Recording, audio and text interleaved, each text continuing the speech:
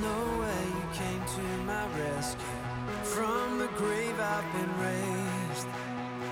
When I needed a savior to save me, Jesus, you made a way. I was blind, but these eyes have been opened. Now I walk in the light. Every step on this road I will follow. Jesus, you made a way. You are the way. You are the way. The following message was recorded by The Way in Brea. Lead pastor Vaughn Jarrett has a heart for the people at The Way and a desire to reach the lost. The Way's production department prays this message is a blessing to you and that you find yourself closer to God through application. Jesus, you are the way. Oh, Jesus, the only way. All right. Amen. Good morning, everybody. So I appreciate Raymond and sharing and receiving our tithe and offering, and us just continuing to move forward in what God's been doing and what he has ahead of all of us. Next week, not only are we going to be celebrating after service with a lunch that the church is going to provide for everybody and a time of fellowship, so make sure you're here, you don't miss that, and call friends, call family to come and celebrate with us. But we also have a very special guest speaker next Sunday that I'm going to leave as a surprise for you, but I'm just going to say you don't want to miss it. Just make sure that you're here and make sure that you come ready just to receive all that God has for us. Amen? Amen. Amen. So our series, this Tenure series that we started 2 weeks ago, we're into our third week here. In week number 1, we talked about slowing down and taking a deep breath. We talked about centering ourselves and being reminded about what matters most in our lives. And if you were here, if you remember, we had the table up here and we had all these bricks and all these rocks and this cornerstone, and how do we build on that cornerstone and on solid rock instead of on shaky ground and sinking sand. And I just believe that God moved during that particular weekend, that particular service. I don't know about you guys, but I've been taking a lot of deep breaths over the last week or two, just slowing down, breathing, not getting anxious, not getting overwhelmed, and just reflecting on who God is and what God has been doing. So it's been good. In week number 2 of our series, we talked about a drop in the ocean. That you and I are just a drop in the ocean, but we were reminded that the ocean is made up of drops, right? That we're important, that our drop truly does matter. Not only you as an individual, but we also talked about as a church. The way is just a drop in the ocean that represents God's whole body, his whole bride, all of the churches, all those that faithfully serve the Lord Jesus. But our drop matters. At the beginning of service, we heard an amazing testimony of God giving a dream and God giving a vision, and how her sharing that with me and sharing that with our church was able to bring life into a situation and bring life into a circumstance. And we have to be reminded, I think at the end of that service, we played that song. I don't know if any of you have been listening to it, but I'm still listening to that song all week. But it said, "Please don't quit now, you're almost there now," right? So for many of us, when we felt like quitting or we felt like giving up or we feel like maybe we're not gaining as much ground as we would like to be, the Lord just reminded me and hopefully reminded many of you not to give up, not to quit, to keep going, that we're almost there. So this week, it's the last tenure message that I'm going to get to share with you guys as far as me preaching. Like I said, we're going to have somebody else here to share with you guys next Sunday, and I'm excited about it. But what I want to do first is just pray over the service and over the series, over this 10 years, and then also I want to share a quick video with you guys. So if you just bow your heads with me.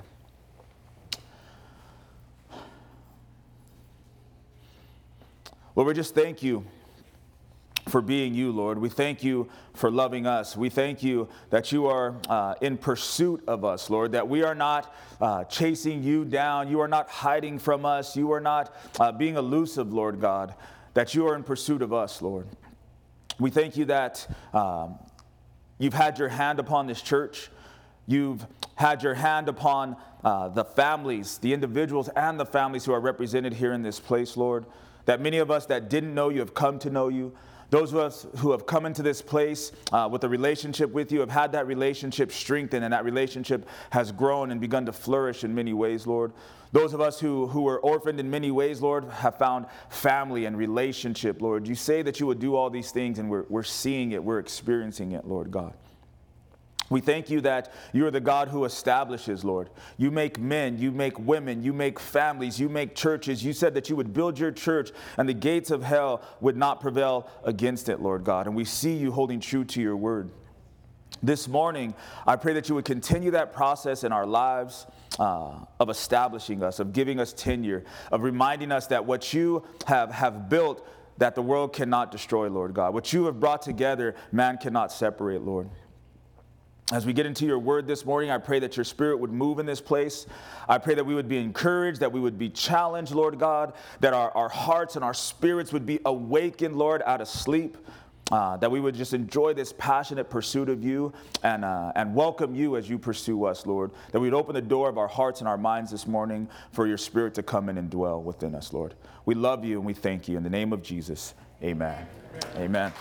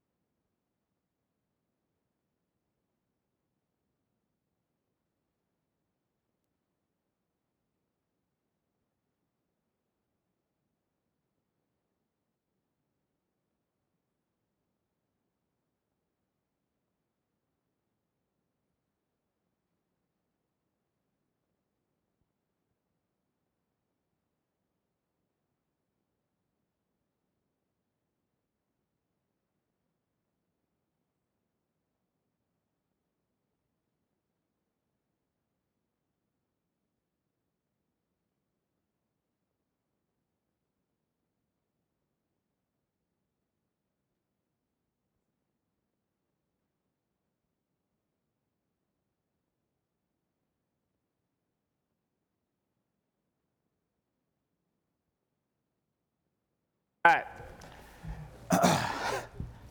So the title of this week's message is Unclaimed Wealth.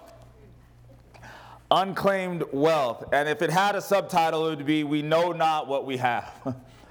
Unclaimed wealth and we know not what we have. Can you imagine that there's millions and billions of dollars out there that belong to people and all they have to do is claim it? It's sitting there waiting for them and they just haven't claimed it.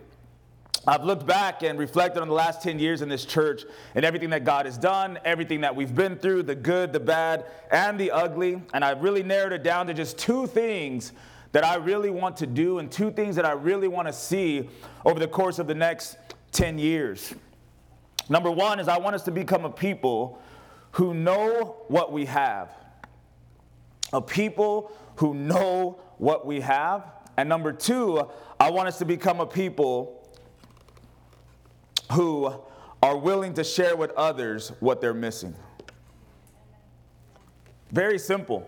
You know, when you start thinking about your vision for your family, your vision for your life and your destiny, your purpose, all those things, sometimes I think we can have it be a little bit too complicated, a little bit too convoluted. For me, it's very simple when it comes to this church. I want to look out and say the people know what they have and that we are a people who want to share with others what it is that they're missing. When I say that, I don't want that to be some of us. You know how you look at a church and say, okay, well, that's for them.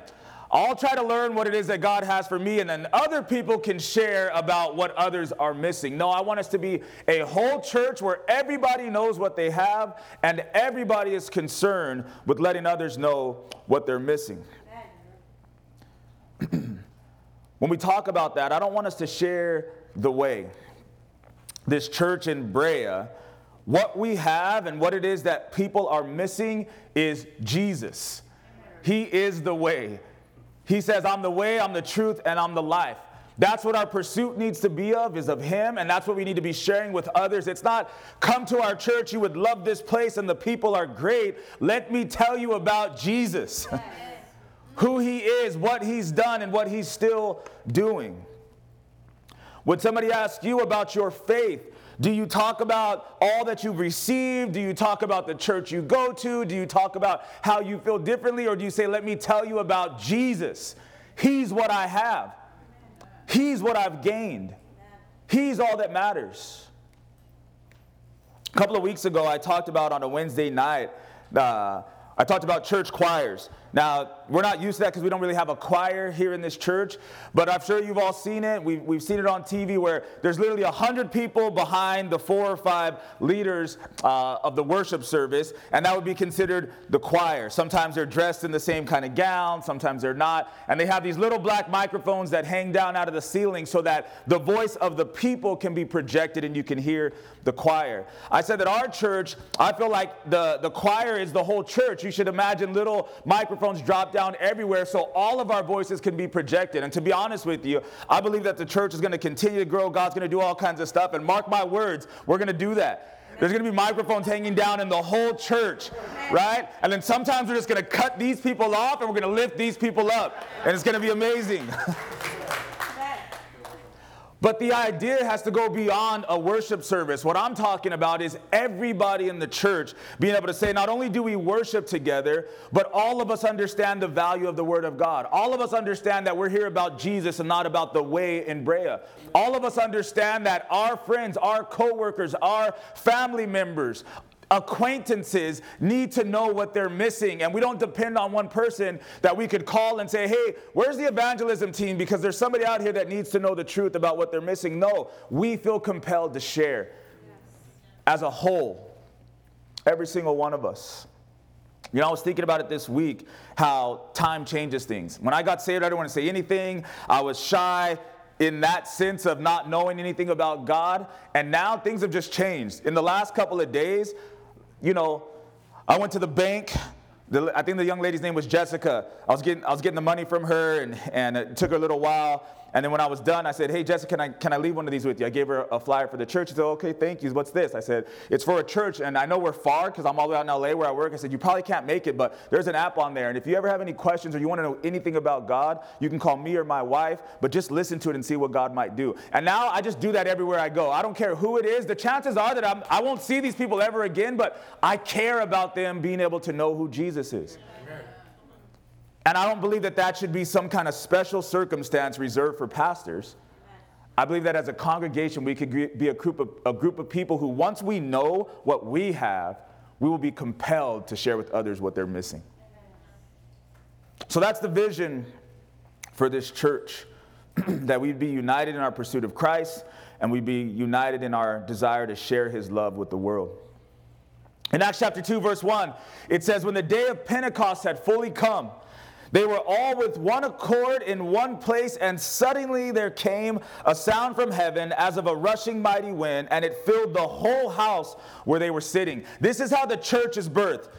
Jesus dies on Easter, right? He resurrects on Easter Sunday. He dies on Good Friday. He resurrects on Easter Sunday. Then it says that after he's ministering to them, he goes back to heaven, and they're sitting there in a room together, and the Holy Spirit comes, fills everybody in the house. The Holy Spirit, again, didn't just fill the evangelists because they got to go out and tell everybody. Anybody who was there that believed in Christ got filled with the Spirit because they were all in the house of God. Amen. Acts chapter 2 goes on. Skip down to verse 14. It says, after they get filled with the Spirit, it says, Peter, standing up with the 11, he raised his voice and he said to this group of people, men of Judea and all who dwell in Jerusalem, let this be known to you and heed my words. For these are not drunk as you suppose, since it's only the 3rd hour of the day. But this is what was spoken by the prophet Joel, and it shall come to pass in the last days, says God, that I will pour out of my spirit on all flesh. Say all. Say, me too. Me too. Your sons, your daughters will prophesy. Your young men will see visions. Your old men will have dreams. And on my men servants and on my maid servants, I'll pour out of my spirit in those days, and they'll prophesy. I'll show wonders in heaven above, signs on the earth beneath, blood and fire and vapor of smoke. The sun will be turned into darkness, the moon into blood, but before the coming of the great and awesome day of the Lord. And it shall come to pass that whoever calls on the name of the Lord shall be saved. Amen. So this is the birth of the church. Right after this, it says this is when they first started calling us Christians. Because there was something different about us. There was a power that we walked with. There were dreams and visions and prophecy that were coming out of the people of God. So here's the picture again. Jesus is here. He leaves. The people say, let's gather in this building, in this warehouse, in the city of Brea. Let's just gather and get together and remember him and talk about him. And when we do that, the Spirit comes into everybody who's there, it says. And then what do? It says Peter stands up with the rest of the disciples, and he begins to tell whoever will listen about Jesus. It says you're going to have dreams, you're going to have visions, you're going to have young ladies get up here and give testimonies about things that they've dreamed. Like 3 or 4 people have hit me up in the last week after last Sunday talking about things that God is saying to them. And dreams that they're having and visions that they're having.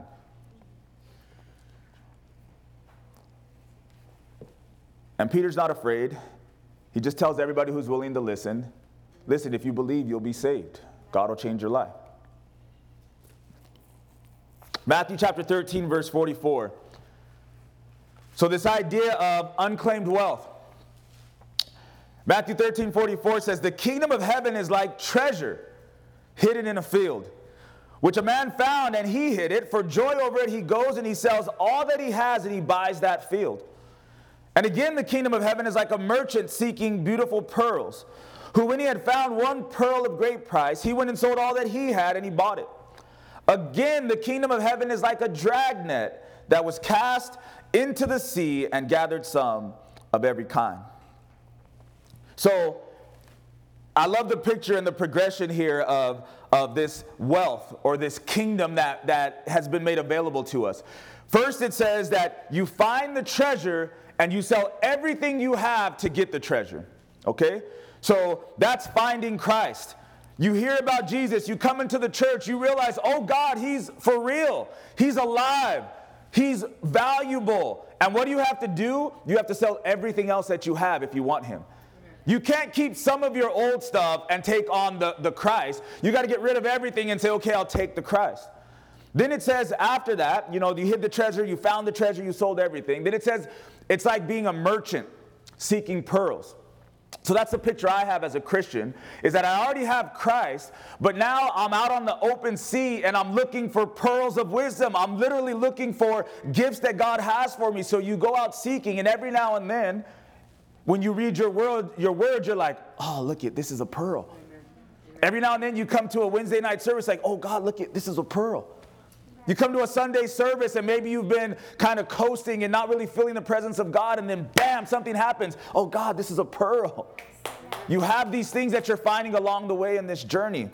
And then God says in the progression, he says the kingdom is also like a dragnet that goes out and gets everybody. So I found the treasure. I found the Christ. I sold everything. I'm out on the ocean. I'm looking for pearls, and I continue to find them. And then while I'm out there, I'm like, you know what? I should probably drop a net and see if I can be a fisher of men or a fisher of women. So as I pursue Christ and his gifts, that they could come along with me. Amen. Sounds a lot like the two things I want to do as a church, as a Christian and as a church for the next 10 years. I want to pursue him so I can really know what it is that I have, and I want others to be made aware of what it is that they're missing. That's the kingdom, it says. This idea, again, of unclaimed world or wealth, it makes so much sense to me. So imagine you go to the store. This morning I bought McDonald's oatmeal for the whole family, and the guy gives me my change back, right? And I don't like having change. It seems like every time I go somewhere, it's like $19.02. So they're going to give me 98 cents back. I just hate it. Matter of fact, I'll just ask him sometimes, hey, man, just give me $1, bro. I don't even have the 2 cents. Just give me $1. because I don't like the change. Because it's always jingling around in your pocket, or you get in the car and you throw it in the little door, or you throw it in that little change case, right? So just imagine you're going out through your day and you buy some food and you get that change and you throw that 98 cents into the change drawer and you forget about it. And what about if one of those nickels, though, was like a buffalo nickel and it's worth $75,000 and you have no idea, it's just sitting in your door? It's unclaimed wealth. Niall brought me one, a buffalo nickel. Look, Dad, my nickel looks different. I jacked it from him, put it in my wallet. It's like, man, I'm going to look this up. And you know what the reality is? I haven't looked it up, and now I don't know where it is. It could literally be worth hundreds or thousands of dollars. Might be worth nothing, but you understand the concept, right? It's unclaimed wealth. Imagine you find an old box of cards. Same thing happened to me. My grandmother called me over one day, and this was within the last 5 years, and she gave me a little thing of football cards that I had from the time that I was a kid that got stuck under one of her drawers. So now they're literally like 30 years old, and some of them are valuable. But it's unclaimed wealth if it's stuck under a drawer somewhere. It could be worth thousands and thousands of dollars, but it's unclaimed wealth. How many of you either have an old car, or you know somebody that has like an old car parked in their backyard somewhere, there's grass growing all over it? You remember that? You've been dragging this thing around because it's been handed down generation after generation. Imagine that old piece of junk that you say you're going to restore one day. Imagine you find out that it's not just like a normal old car, that maybe they only made 2 or 3 of them. And even in its jacked up condition, the way it looks right now, it's worth millions of dollars because it's literally almost priceless because there's only 2 or 3 of them out there. But it's sitting in somebody's backyard with weeds growing all around it.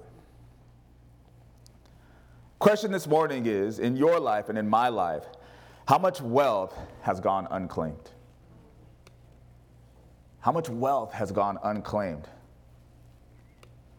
I've got 3 things I want to share with you. The first is, for the next 10 years at The Way, we endeavor to share with the members of this church what you have in Jesus. You want to know what we're going to do and how we're going to do it? We are going to endeavor. We are going to pursue. We are going to do everything in our power to share with every one of you what it is you really have in Jesus. What's in your backyard growing weeds? What's in your little change drawer that you have no idea about, right? What cards are underneath a desk somewhere? When it comes to your relationship with God, we want to share with you what is it that you have in Jesus. So far, don't get me wrong, I feel like we've done that, but I think it's been done by the grace of God. You know, God just said, hey, this is who you are, this is what you're going to do as a church, but for the next 10 years, we're going to do it on purpose. We're going to do it with some intentionality behind it. We're not going to wait for you to log onto a website and see if you have any unclaimed wealth. That's what they tell you on that show. It said, go to your state website, type in your name, and then it'll pop up and say, you know, you have $87 from Guitar Center waiting for you. If you go to the website, that's what it's going to tell you when you put your information in there. But as a church, we're not going to wait. How many of you have ever gone to one of those websites to see if you have any money out there? 4 people. You see what I'm saying? That's not good enough percentages. And the church isn't going to wait. That's what the church typically does. It says, hey, come to church. Come to church, and then hopefully we can tell you about some wealth that you have out there. No, we're going to come knock on your door like Publishers Clearinghouse with a check that says you have unclaimed wealth. Spiritually, that's what it's going to be like when you come to church on Sundays, when you come to church on Wednesdays, when you come to prayer services, when you go on outreaches, when you come to women's events. It's going to be a check that's waiting for you. Hey, unclaimed wealth. Amen. This belongs to you. It's not ours. We're just holding it for you. Watch out.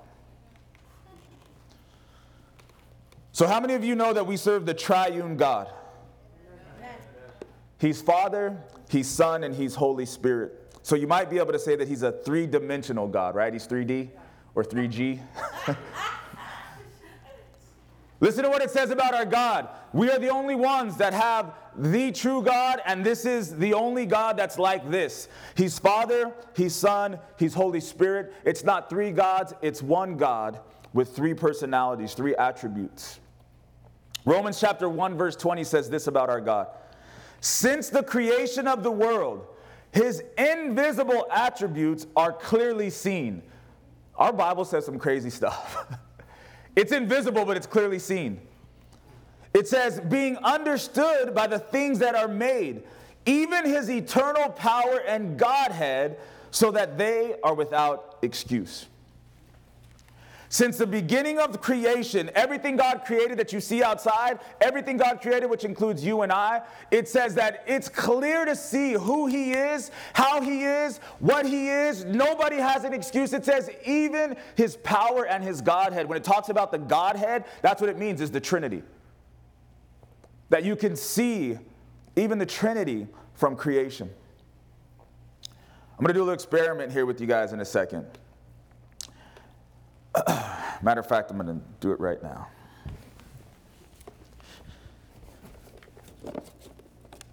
This is a box. Say box. Box. This is a cube. Say cube. Cube. Say ice cube. I'm just kidding. You don't have to say that. So this fullness of God, his power and his Godhead, the Bible says that since creation, it's clearly visible. It's clearly able to be seen. So this cube is going to represent the fullness of God.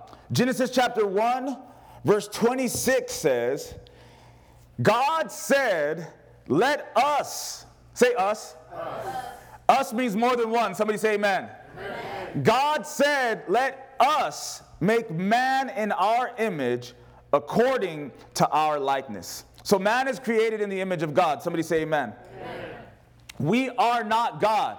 We are not the fullness of God. We are not the cube, but we are made in the image of God. Ray, can you hit the lights for me? All of them, please. There you go. So you've got God. Let's see if this works.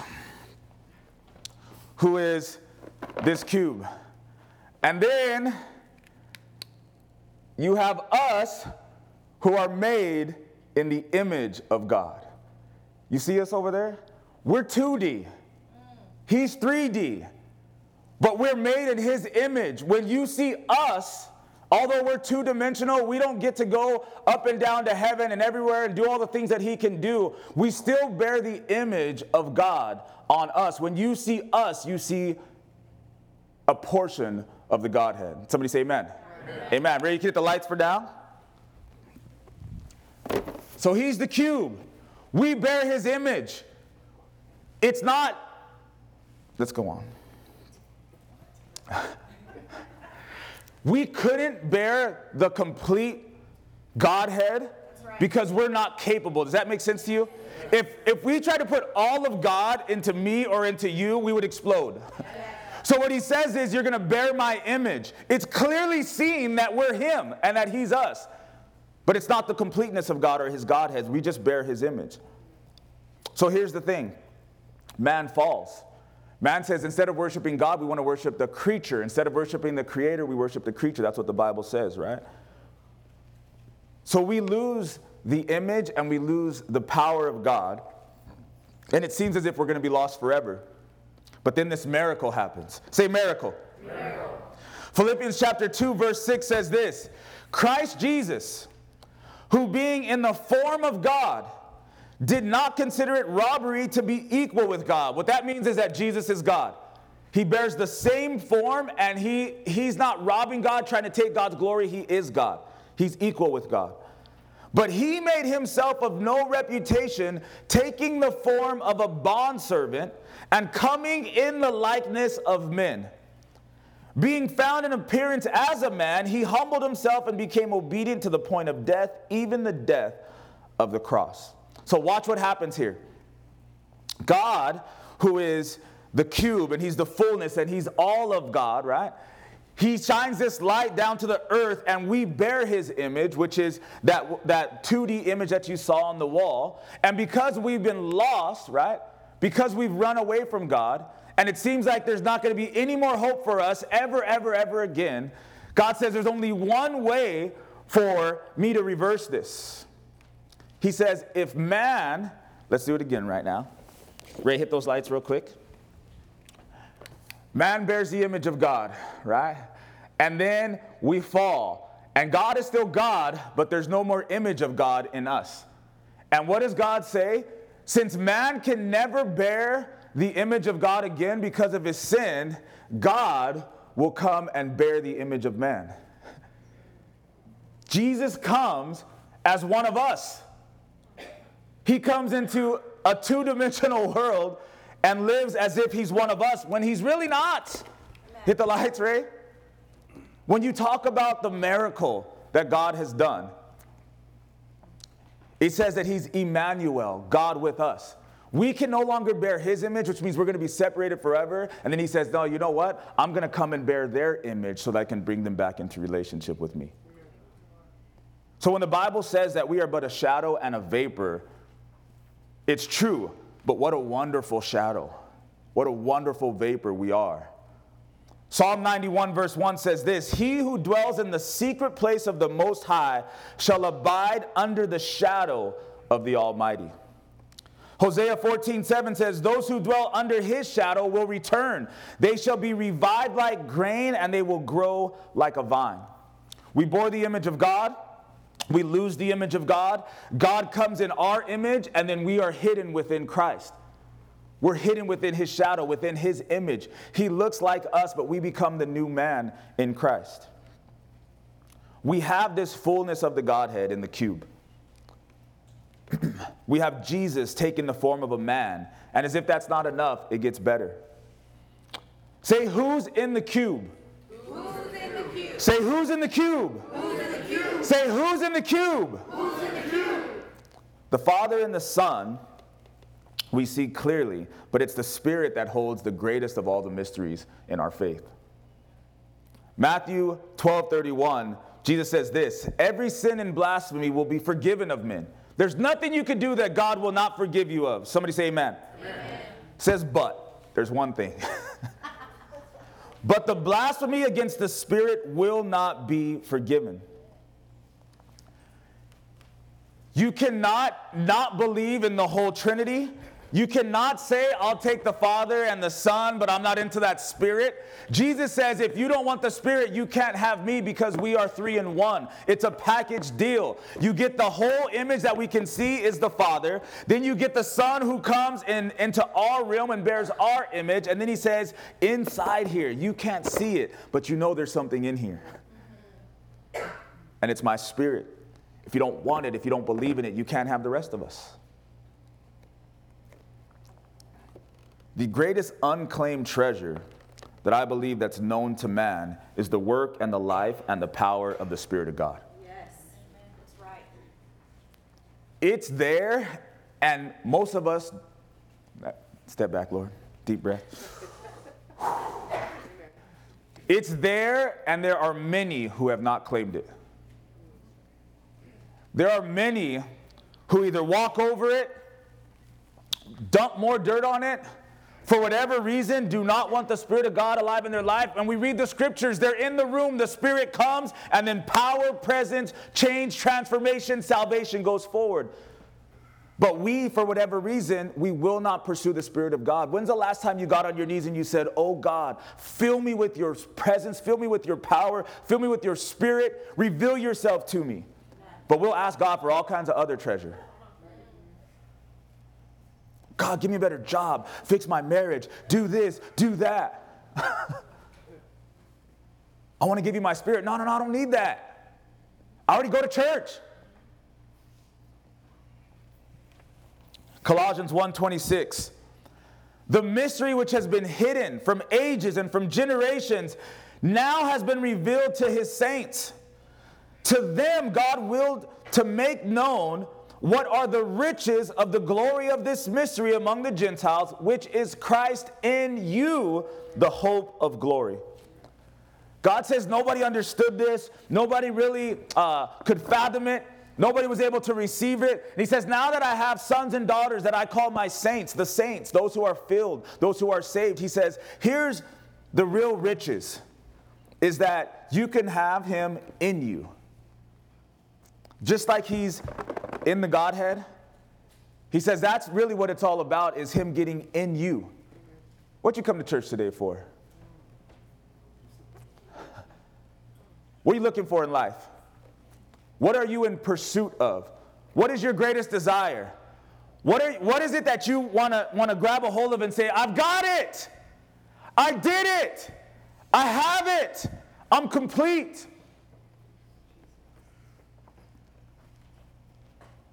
God willed to make known what are the riches of the glory of this mystery, which is Christ in you, the hope of glory.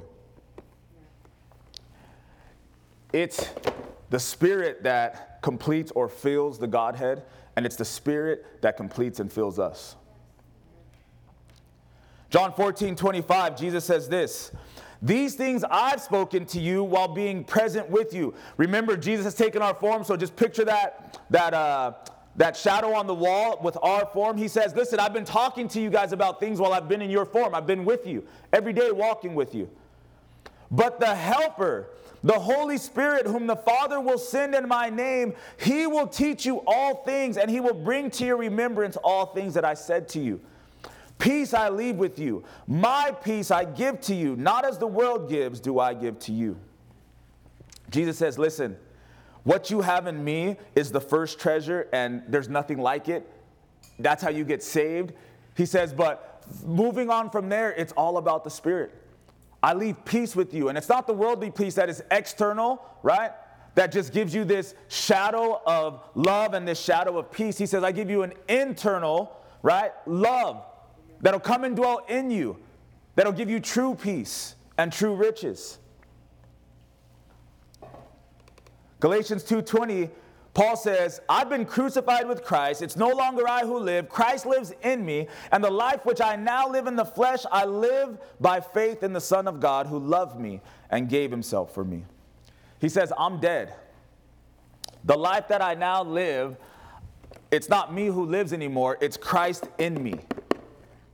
Right? That's what Paul is saying. I used to have this life. I used to have a shadow of a life, and I used to be longing to have that image and that stamp and that imprint of God upon me, and I could never find it. I never had peace until Jesus came and he took my image, he took my form, right? And now he sent his Spirit to come live inside of me. I don't even live anymore. He lives inside of me. I've been praying, I've been studying, I've been reading. Some of you are going to get to one of the books in our courses. It's going to change your life. But this idea of being the church and having God alive inside of you is not just a mental idea that Christians should be spouting out of our mouths. Amen. It's not just something we should say, I'm a Christian, I have the Holy Spirit, he lives inside of me. No, it should be earth-shattering. It should be, you shouldn't even have to say anything because it should just come across that something's different about you. Amen. If he lives inside of you the same way, remember when Jesus walked into your life and changed everything. Yes. Anybody remember that? Say amen. Amen. So what happens when you walk into a room? Don't tell me you're filled with his Spirit if it doesn't change everything.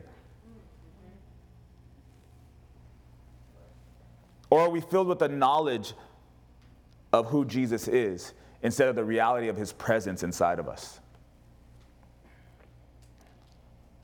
So I'm going to share a story about what I feel like is this happening from the scriptures. This is Luke chapter 24 after the resurrection. It says, chapter 24, verse 12 says, Peter, he arose and he ran to the tomb, and stooping down, he saw the linen clothes lying by themselves, and then he departed, marveling to himself at what had happened.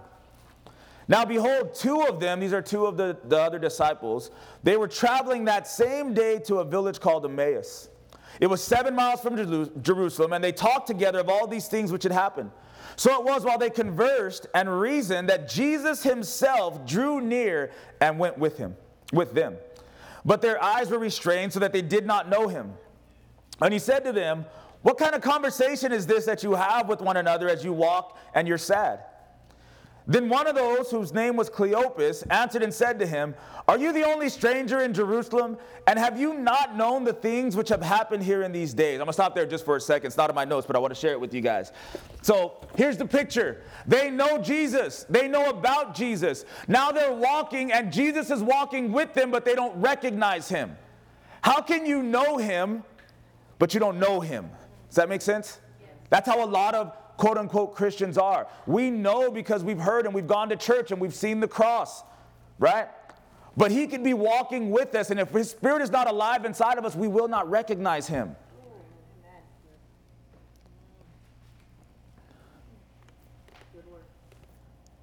They said, are you the only one that doesn't know what's happened here in these days? So they can talk about Jesus and they can talk about the crucifixion, but they don't know him. Many of us can talk about Jesus. Verse 19. So he said to them, well, what happened in Jerusalem? What things are you talking about? And they said to him, the things concerning Jesus of Nazareth. He was a prophet, mighty in deed and word before God and all the people. How the chief priests and the rulers delivered him to be condemned to death, and they crucified him. But we were hoping that it was he who was going to redeem Israel. Indeed, besides all this, today is the third day since these things happened. Yes, and certain women of our company arrived at the tomb early, and they astonished us. When they did not find his body, they came saying that they had also seen a vision of angels who said he was alive. So picture these two men. They're walking, they're talking, they don't recognize Jesus, but he's there. And what are they saying? We thought he was going to help us. We thought he was going to restore our marriage and our family and our kids and give me a job and give me peace and heal my addiction and forgive me. We thought he was going to do all these things. And he's like, I'm right here. He's right there. He's right there in our lives. All the things we're asking him to do, we're focused on the things and instead of being focused on him. He's right there. And what do they say? Today's the third day. Not only is he there, but it's the day he's doing all the things that they wanted him to do. You know what happens sometimes? We'll probably be praying and complaining about what God isn't doing, and there he is with this unclaimed treasure. He's like, I'm here. I brought it. This is what you've been asking for. But you won't even look because you want to complain to me about what I haven't done in your life. That's what's happening with these men. He said to them, O foolish ones, you're slow of heart to believe in all that the prophets have spoken. Ought not the Christ to have suffered these things to enter into his glory? And beginning at Moses and all the prophets, he expounded to them all the scriptures, the things concerning himself. Jesus starts off by saying, you're foolish. He shines the light on the Godhead, on the cube, and it puts that image of Jesus as a man, and he says, isn't this what was supposed to happen? I have to come like you, and then I have to die so I can enter into my glory that you guys can come. And then because they don't understand, he starts all the way back at Moses. Say Genesis. Genesis. He starts at Genesis, and he says, let me tell you guys all the things about me. They don't know it's him yet, but he's like, you know right here when it says that they were kicked out of the garden, and a flaming sword was there, the Spirit, that's me. You know right here when they put the blood on top of the doorpost and they were able to go out of Egypt? That's me.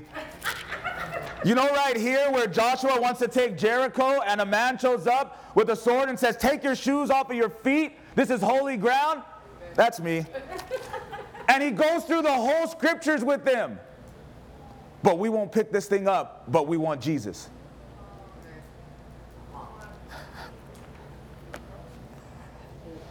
I love it. It's one of my favorite verses in all the Bible. He expounded to them in all the scriptures the things concerning himself. Then they drew near to the village where they were going, and he indicated that he would have gone further, right? So they're at their stop. And he's like, well, I'm going to keep going. I've got places to be. They constrained him, saying, abide with us. It's toward evening. The day is already far spent. So he went in to stay with them. And it came to pass as he sat at the table with them that he took bread, he blessed it and broke it, and he gave it to them. Then their eyes were opened and they knew him, and he vanished from their sight. They have communion, right? They sit down and like, man, he taught us a lot about the Bible. That was amazing. And something special about this guy. Don't you think something special about him? He's kind of cool. And they sit down, right? And listen, they're some of the disciples, so they've been with him at different parts throughout these years that he's been ministering. So he sits down and they're like, man, he sure is breaking that bread like Jesus used to break it. Man, he sure is pouring that wine like Jesus used to pour it. Man, if he hands it to me first like he always does, I'm going to lose my mind right now. Then he handed it to him first, like, oh, and then he's gone. Bam, he's gone.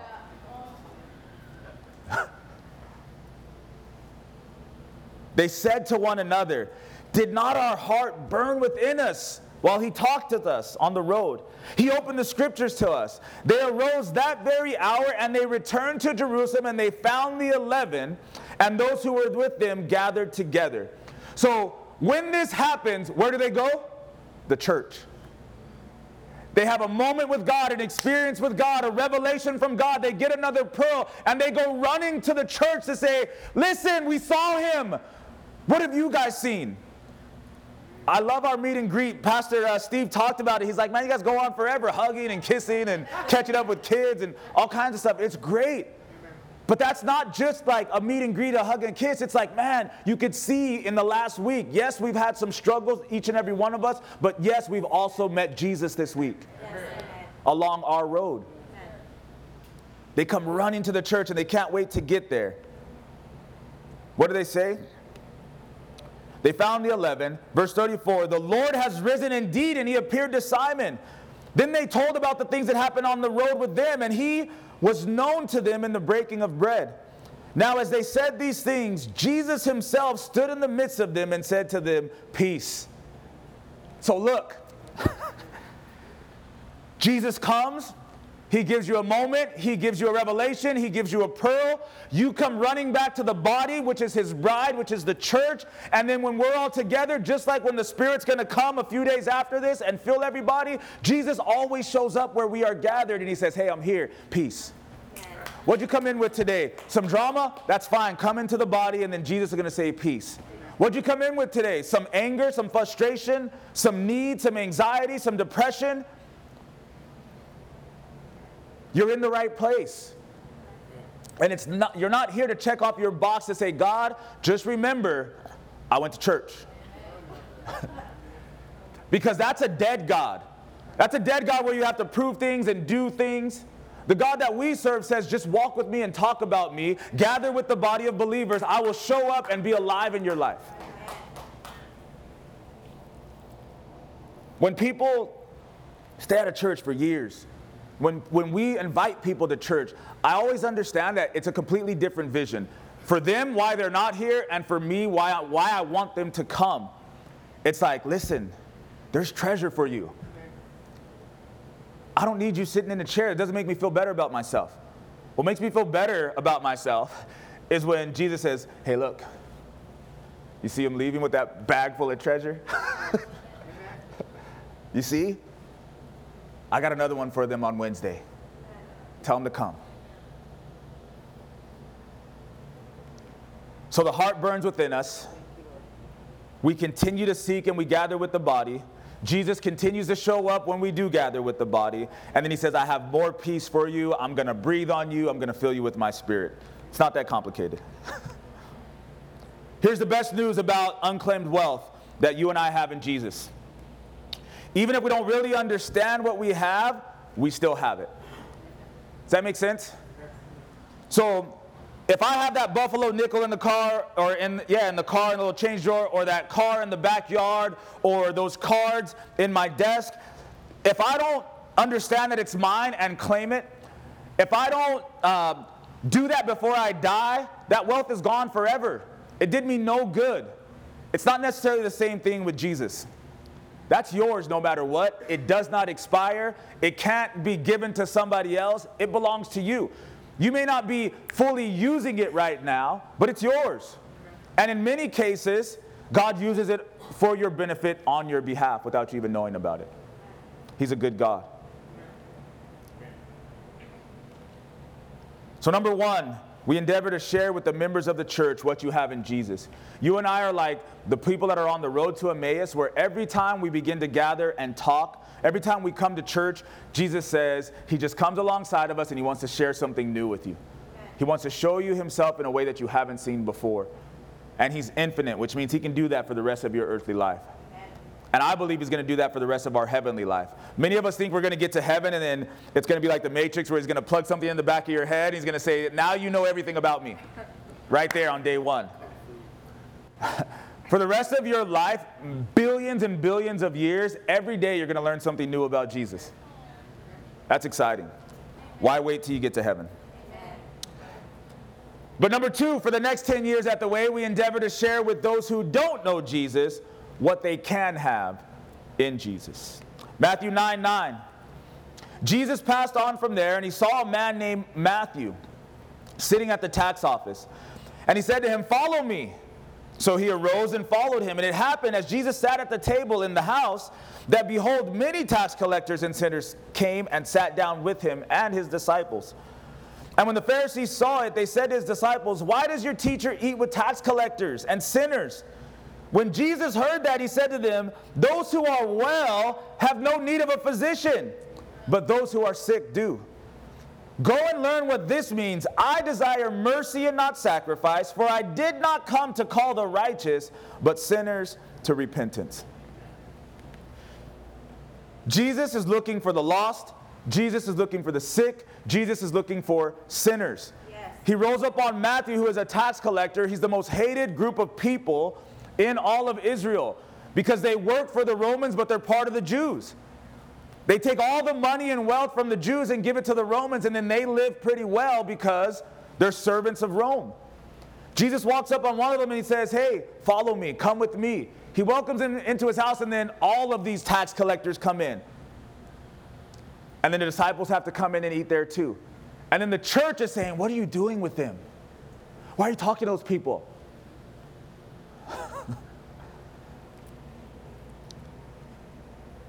As a church, we need to share the good news about Jesus and unclaimed wealth. We need to share it in our workplaces.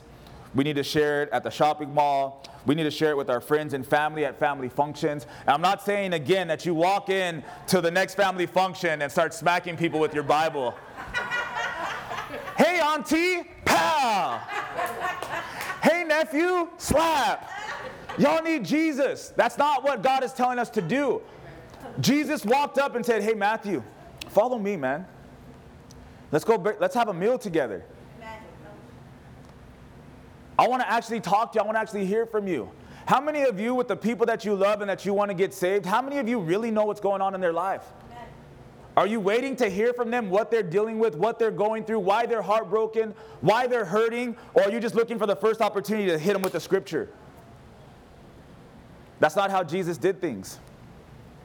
I met with some pastors on Friday, and we're talking about something that happened in one of their churches, but it was in one of their small groups that the pastor's actually a part of, the pastor and his wife. So I got to be careful about what I share. But it was funny because, I'm one of the few, maybe only black pastors in the city. So whenever we get together, they always want to ask me ethnic stuff. So they're having this small group at their house. 4 or 5 different couples, and they're like, hey, this one lady, and she's not even black. This lady is Hispanic, and they're like, man, she kind of causes trouble every time we're in a meeting. She's like, her personality is very outgoing. Okay, but there is a black dude in the group, and him and his wife, right? So the black guy gets involved in this argument with the Hispanic lady, and everybody's in there, and it just blows up in this small group. I mean, you would think we could get together and have a Bible study. And at the end of it, the Mexican lady says, or the Hispanic lady says, I'm done talking to you. Bye, Felicia. And then she gets up and leaves. And the pastor's like, what does bye, Felicia mean? And I just fell out. I fell out. And so he began to tell me how he had to get on Google and look up bye, Felicia. And I thought to myself, Lord, for such a time of this, you have placed me with these men in the city. And the pastor began to tell me how they're really struggling. Like, the couple doesn't want to come back because they feel so offended and disrespected. And the other couple is like, man, it's not that serious. And I was like, look, it really ain't that serious, man. It was just a movie. I'm sure when she said it in a joking manner, even though the situation was tense, all that kind of stuff. And at the end of the conversation, I got down to the point where I was like, look, at the end of the day, though, what a great opportunity to have, because it sounds like the lady that said it was just a little bit less mature as a Christian, so on and so forth. I said, it'd be a great opportunity for the other couple, for you to be able to say, hey, instead of just being offended, right? Instead of just being angry, why don't we stop and say, why does she act like that? What's missing in her life? Why is she hurting? Why is she so aggressive and has to get her point across and has to win every kind of battle? Because we're all spiritual here. So why don't we act like spiritual, mature Christians and say, I can deal with being offended. Yes. If Jesus can be crucified, somebody could say, bye, Felicia, to me. Yes. Right. And it's not their responsibility to be less offensive. It's my responsibility to say, as you offend me, let me figure out why you're so offensive. Yes. Amen. Will we be a people who are able to, even in the face of adversity and offense, tell people, listen, you have unclaimed wealth. Whatever you want to say to me and do to me and however you want to behave in the process, I'm just going to keep coming to tell you that I love you and you have unclaimed wealth. Yes. Here's a story about some believers sharing with the unsaved about their unclaimed wealth. This is Acts 16:16. So it happened as they went to prayer, which we should be doing. Somebody say amen. Amen. That a certain slave girl possessed with the spirit of divination met us. She brought her masters much profit by fortune telling.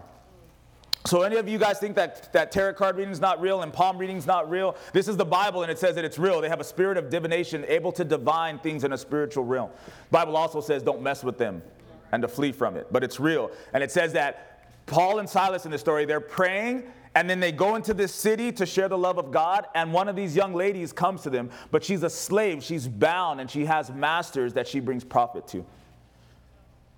This girl followed Paul and us, and she cried out, saying, these men are the servants of the Most High God. They proclaim to us the way of salvation. And this she did for many days. But Paul, greatly annoyed, he turned and said to the spirit, I command you in the name of Jesus Christ to come out of her.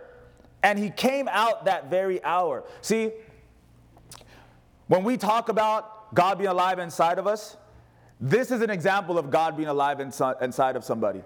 Paul has the Spirit of God living inside of him, and when he commands this evil, demonic spirit to come out of somebody, it's not because of the words of Paul, it's because of the Spirit of God inside of him. And the Spirit leaves this young woman, right? When her masters saw that their hope of profit was gone that very hour, they seized Paul and Silas, dragged them into the marketplace to the authorities. They brought them to the magistrates and said, these men, being Jews, they trouble our city. They teach customs which are not lawful for us, being Romans to receive or observe. Then the multitude rose up together against them. The magistrates tore their clothes and commanded that they be beaten with rods. And when they had laid many stripes on them, they threw them into prison, commanding the jailer to keep them secure. Having received such a charge, the jailer put them into the inner prison, fastened their feet in the stocks. But at midnight, Paul and Silas were praying and singing hymns to God. We can't even pray and sing in church. You see the difference of somebody who's filled with the Spirit of God?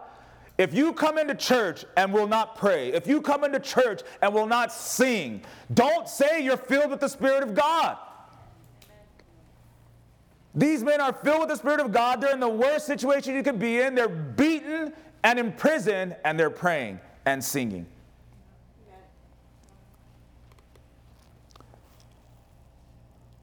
The prisoners were listening to them, it says, and then verse 26, suddenly there was a great earthquake. The foundation of the prison was shaken. Immediately the doors opened. Everyone's chains were loosed. The keeper of the prison awoke from his sleep, seeing the prison doors open, supposing the prisoners had fled. He drew his sword and he's about to kill himself. And Paul called with a loud voice, saying, do yourself no harm.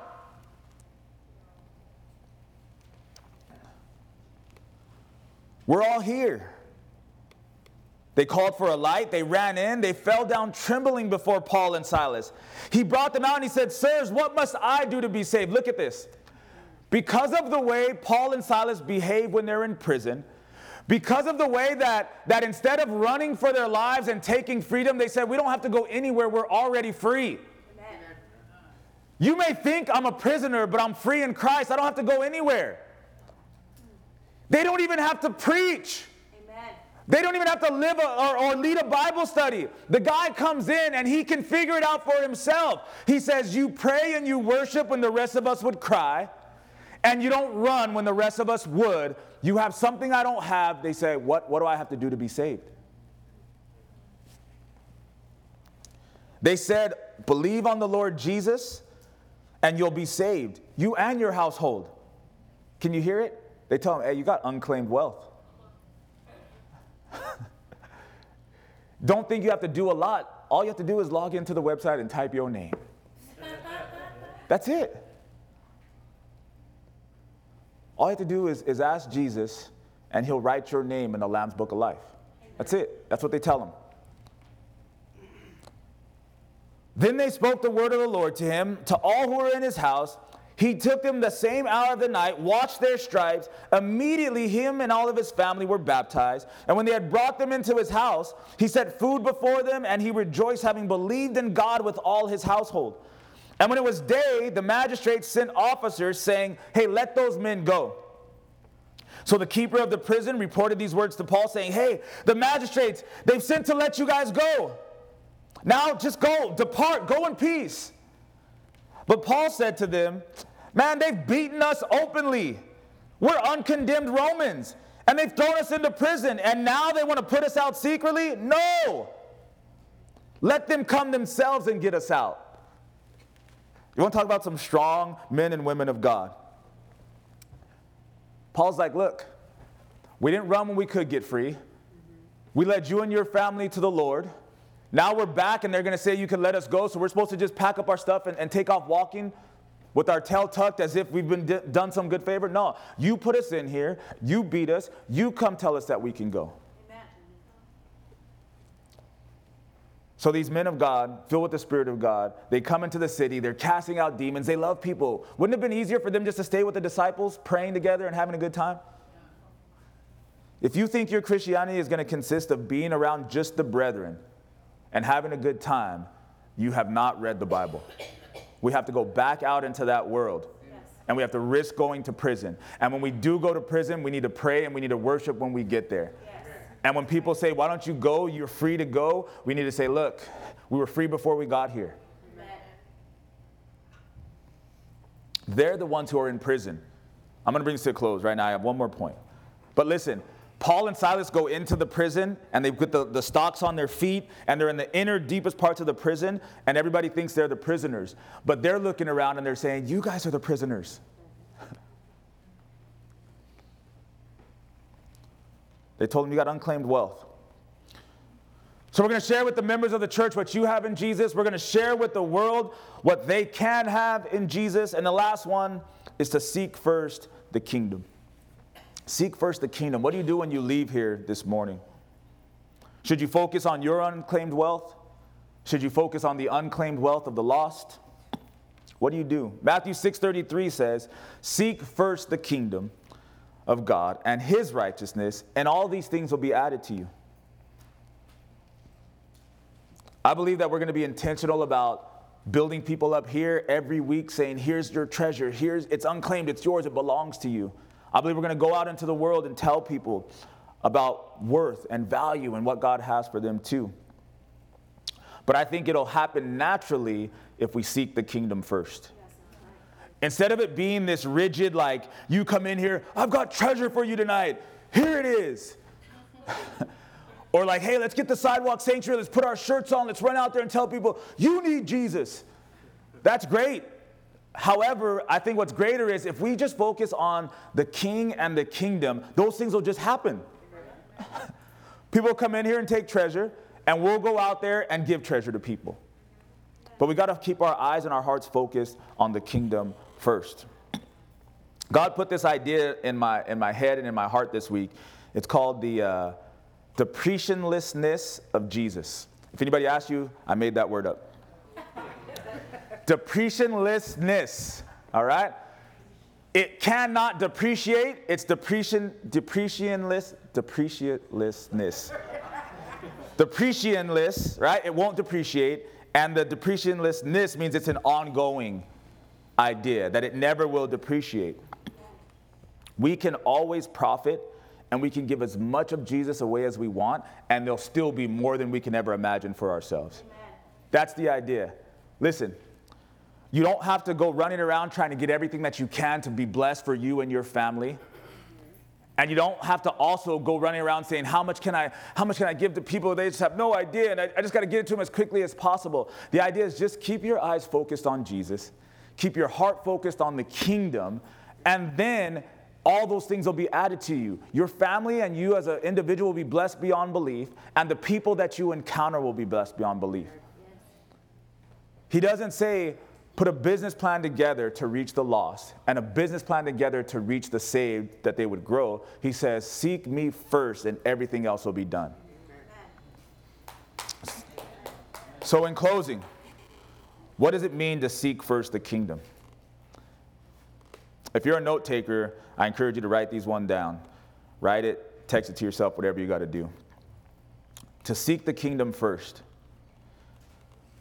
Is Jesus and his kingdom first in your finances? That's F. You want to say that you seek him first and you seek the kingdom first? Ask yourself this morning. You know this church, you know how we are. Unless you are a ministry leader or an elder, I'm not looking at your finances. You need to figure this out. If you want to know if you're one who seeks the kingdom first this morning, is Jesus and his kingdom first in your finances? Is Jesus and his kingdom first in your interest? That's the I. What are you interested in? If you ask me, I can't wait for Infinity War to come out next Friday. I'm going to be there because I'm interested. I played basketball this last Thursday. I played basketball this Saturday morning. I'm going to be playing basketball next Thursday. I'm interested in that. I'm going to take my wife on dates. I'm interested in that too. But you know what's first in my interest? The kingdom of heaven. Amen. It's first. Amen. If I never play basketball again, I'm okay. If I never talk about Jesus again, I'll die. No. First in my interest is God. I don't care what I have to miss, what I don't get to be a part of. I am interested in Jesus. I am interested in his word. I am interested in his church, his bride. First. Say first. First. Is Jesus and his kingdom first in your finances? Is Jesus and his kingdom first in your interests? Is Jesus and his kingdom first in your relationships? That's R. Is he first in your relationships? Number one, do your relationships honor God? How you are in your relationship, right? Those who you are in close, intimate relationship with, is he first? Because if you look at your friendships and you look in your relationships and Jesus is not first, then don't say you're seeking the kingdom first, and don't say that he's the priority in your life. Jesus says, look, I'm going to go and I'm going to eat with publicans. I'm going to eat with tax collectors. I'm going to meet women at the well. But I'm going to be walking with these 12 disciples first. Because these are the 12 that are going to turn the world upside down and proclaim the truth about who I am and what I have to offer people. Who's first in your relationships? Is Jesus first? If he says, do this, and Jesus says, do that, who's first? If she says, I want this, and Jesus says, you need to do that, who's first? If the kids say, I want this, and Jesus says, no, who's first? Woo, it's getting personal. Somebody like, see, I know I shouldn't take notes. Now I got to remember this. Is he first in your finances? Is he first in your interests? Is he first in your relationships? For the S, is Jesus and his kingdom first in your schedule?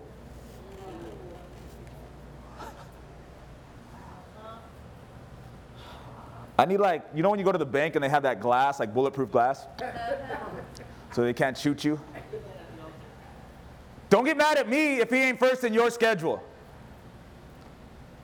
I plan my life around the things of God.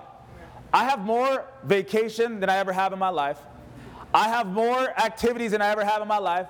I got more stuff going on with my kids than I ever had in my life, but I scheduled Jesus first.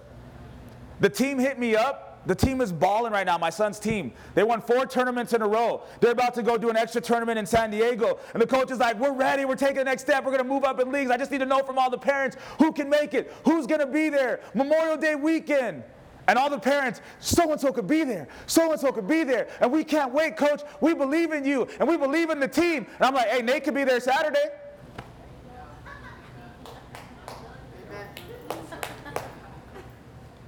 I hope you win.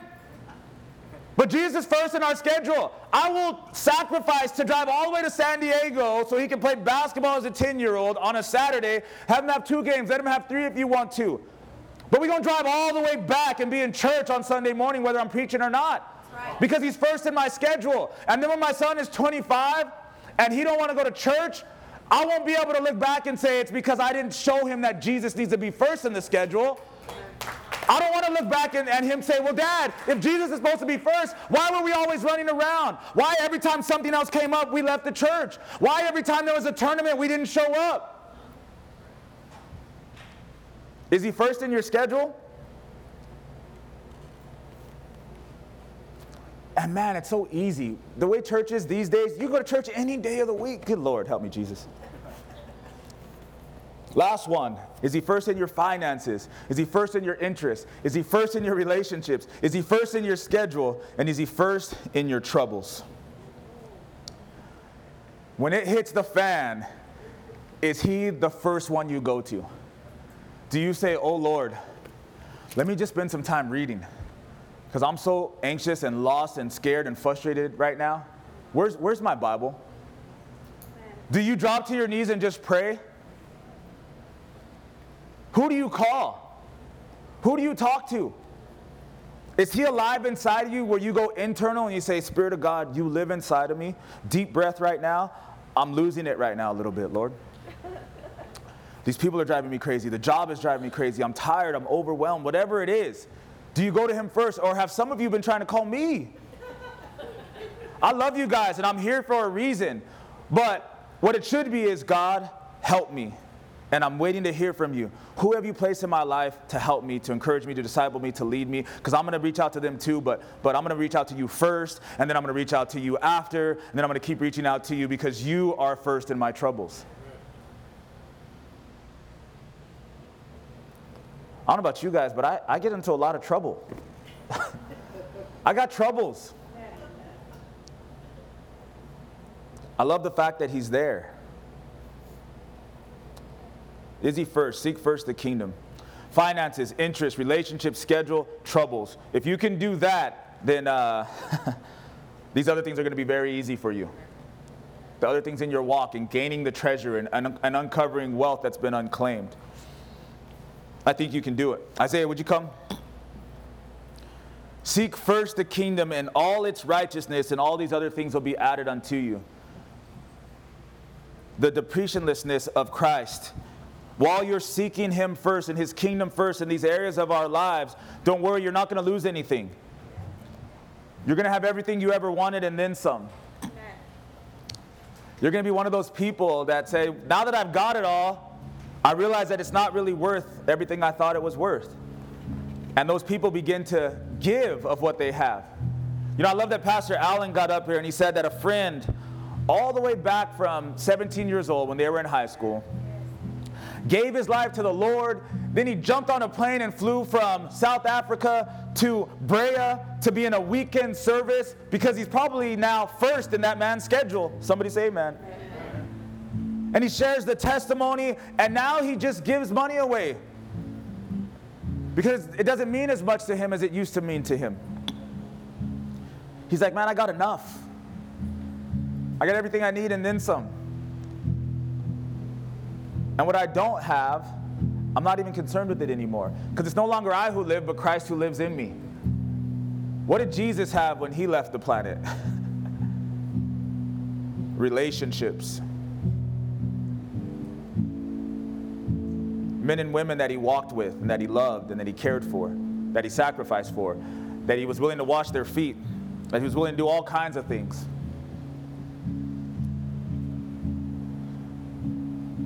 Why don't you guys stand with me this morning? I'm gonna read a story and then I'm gonna close. Close us in prayer. When we talk about seeking first the kingdom, seeking first the king, seeking first the son, this story is called the son. It says a wealthy man and his son loved to collect rare works of art. They had everything in their collection from Picasso to Raphael. They would often sit together and admire the great works of art. And when the Vietnam conflict broke out, the son went to war. He was very courageous and he died in battle while rescuing another soldier. The father was notified and grieved deeply for his only son. And about a month later, just before Christmas, there was a knock at the door. A young man stood at the door with a large package in his hands. And he said, "Sir, you don't know me, but I'm the soldier for whom your son gave his life. He saved many lives that day. And he was carrying me to safety when a bullet struck him in the heart, and he died instantly. He often talked about you and your love for art." The young man held out his package. "I know this isn't much. I'm not really a great artist, but I think your son would have wanted you to have this." The father opened the package, and it was a portrait of his son, painted by the young man. He stared in awe at the way the soldier had captured the personality of his son in the painting. The father was so drawn to the eyes that his own eyes welled up with tears. He thanked the young man and he offered to pay him for the picture. He said, "Oh no, sir, I could never repay what your son did for me. This is a gift." The father hung the portrait over his mantle, and every time visitors came to his home, he took them to see the portrait of his son before he showed them any of the other great works that he had collected. The man died a few months later, and there was to be a great auction of his paintings. Many influential people gathered, excited over seeing the great paintings and having an opportunity to purchase one for their own collection. On the platform, there sat a painting of the sun. The auctioneer pounded his gavel. "We'll start the bidding with this picture of the sun. Who will bid for this picture?" There was silence.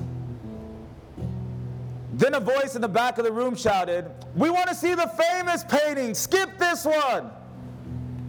But the auctioneer persisted. "Will someone bid for this painting? Who will start the bidding? 100, 200. Another voice shouted angrily, "We didn't come to see this painting. We came to see the Van Goghs and the Rembrandts. Get on with the real bids." But still the auctioneer continued, the sun, who will take the sun?" Finally a voice came from the very back of the room, and it was the long-term gardener of the man and his son. "I'll give $10 for the painting." Being a poor man, it was all that he could afford. A man in the second row shouted, "Now let's get on with the collection." The auctioneer laid down his gavel and he said, "I'm sorry, the auction is over." "What about the paintings?" "I'm sorry, but when I was called to conduct this auction, I was told of a secret stipulation in the will. I was not allowed to reveal the stipulation until this time. Only the painting of the sun would be auctioned. Whoever bought that painting would inherit the entire estate, including all the other paintings. The man who took the sun gets everything." Bow your heads, close your eyes with me this morning.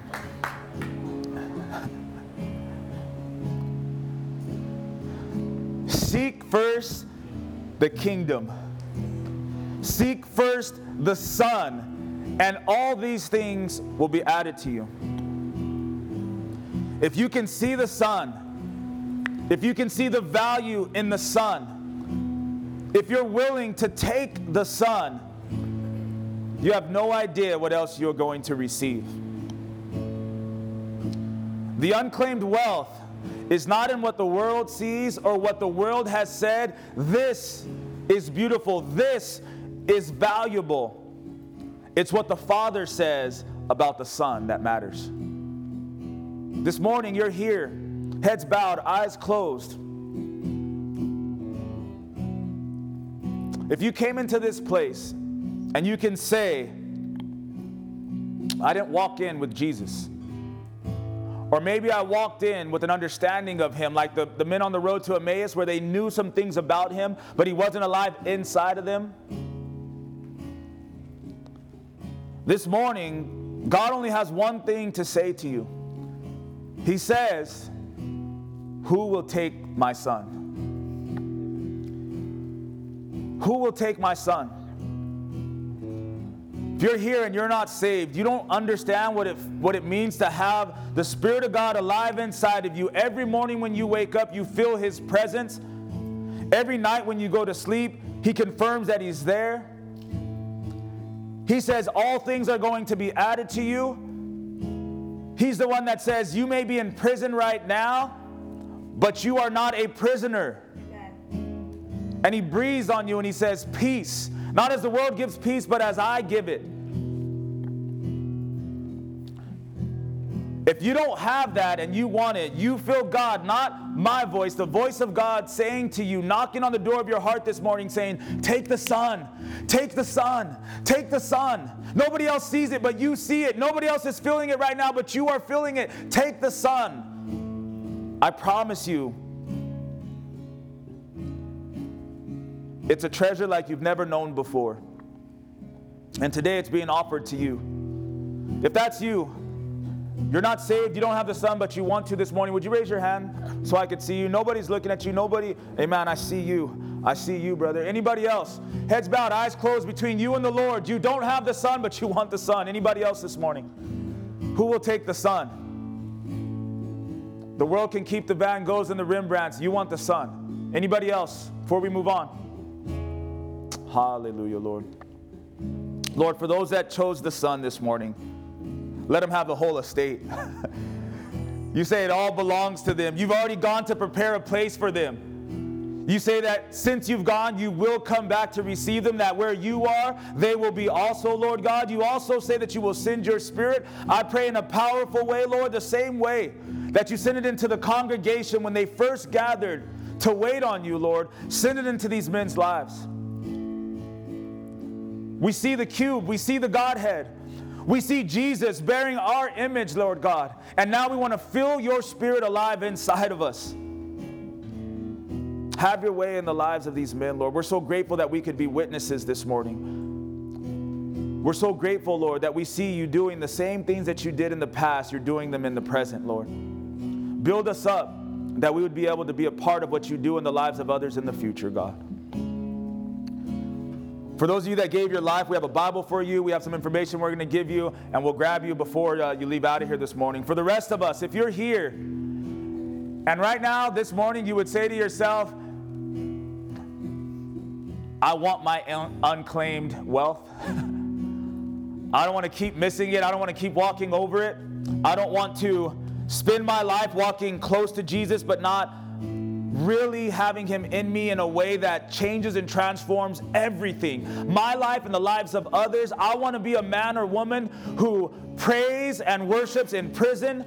I want to be a man or woman who carries the presence of God so that when I say to the enemy to get out of my friends, to get out of my family, to get out of this house, to get out of this workplace, that the enemy recognizes the Spirit of God and flees. I want to come into church on a weekly basis and claim what belongs to me. I want to give you just 2 minutes to pray because there's something else we need to do. But if that's you, just come to the altar quickly. I want to pray over you and then I'm going to release you. We've got one more thing to do. If that's you, unclaimed wealth, unclaimed treasure belongs to you. A faith and a walk with God where you don't leave anything buried. Hallelujah, Lord. Hallelujah, Lord.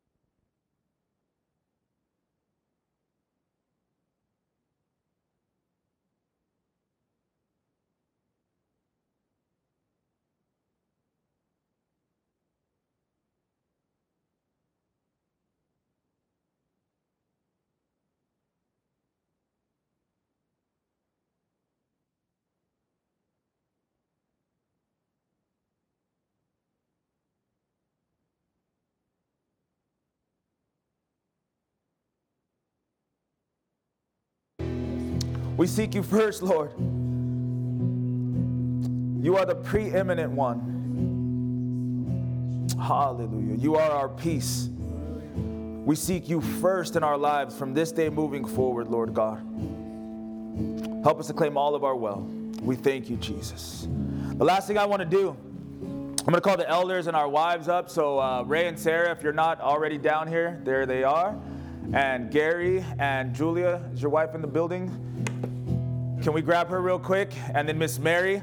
The elders and our wives, we're going to be going to a leadership conference. We had to take time off of work and do a bunch of different things and get our kids all taken care of. And we're going to be gone from tomorrow through Wednesday, and we need your prayers. We need your support. We need your love. We need your encouragement. I believe strongly as the pastor of this church that what will transpire over these next couple of days is going to have a lot to do with what transpires over the next 10 years in this place.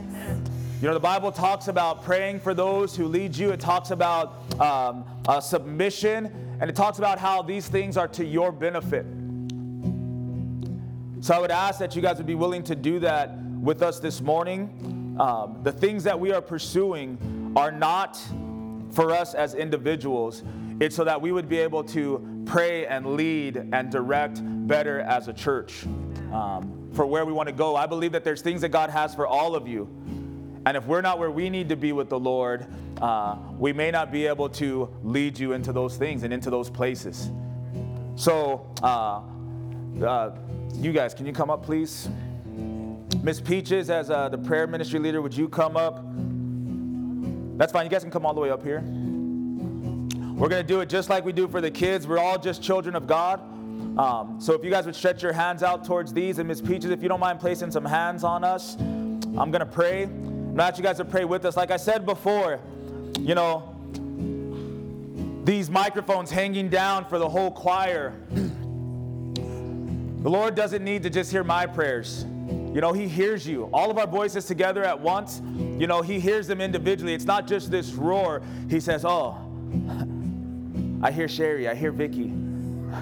I hear Joe. I hear Jonathan. I hear, you know what I mean? He hears us. And that's what we're asking, is that He would hear you on our behalf for just a moment. So if you would stretch your hands. Lord, you've done a lot. You've done a lot over the years, Lord. You've ministered to and through many of us, Lord God. You have a church of ministers, Lord Jesus, that minister to the kids, that minister in different areas, Lord. But these, for this season, Lord, you have chosen for a particular purpose and a particular call, Lord God. I pray that over these next few days, that you would give us peace instead of anxiety as we leave our children behind, Lord God. That you would give us patience with one another, that you would open our hearts, Lord, that you would set the table, that the things that are ministered to us, Lord, that they would fall on good soil, Lord God, that they would be planted deep, that they would be watered and able to bear fruit, Lord God. I pray that you would give us vision for the fruit that does come to pass, Lord, and that we would see others eating that fruit, Lord God. Being blessed, being nourished because of it, Lord Jesus. Our focus and our goal, our desire is you and you alone. You are first. We are seeking the kingdom, Lord God. We thank you for the body who's in this place, Lord God. We thank you that they believe. We thank you that they support. We thank you that they encourage. I just ask that you would bless, Lord God. There's nothing that we've lost that you haven't restored, Lord God. You have endless wealth for us and for our families, Father God. Help us to just pour ourselves out and to have faith, to have trust, Lord God. Build us up, Lord. Build us up. Pour into us, Lord. We thank you for those that you've sent from all over the country and all over the nation to be with us in this group this week, Lord God. We pray over them and their families, and we thank you that we would be able to receive from them this week, Lord God. Just have your way, Lord. Let the way be your way. Let us be your bride, Lord. We love you this morning. We thank you for these families. We thank you for these couples. In Jesus' name we pray. Amen. Amen. We give the Lord a hand. Thank you, guys. I want to pray over you. I'm going to release you. Lord, bless your people. Take care of your people, Lord God. Help us to seek you first, Lord Jesus. There's none like you. We have unclaimed. I was nowhere, you came to my rescue. From the grave I've been raised. When I needed a savior to save me, Jesus, you made a way. I was blind, but these eyes have been opened. Now I walk in the light. Every step on this road I will follow. Jesus, you made a way. You are the way. You are the way. Thank you for listening. The Way would love you to visit our church at 451 West Lambert Road, Suite 204 in the city of Brea. Our service times are Sunday mornings at 10 a.m. and Wednesday nights at 7 p.m. For more information, please visit our website at www.thewaybrea.com, or you can download our church app by visiting your app store and searching The Way Brea. Be blessed.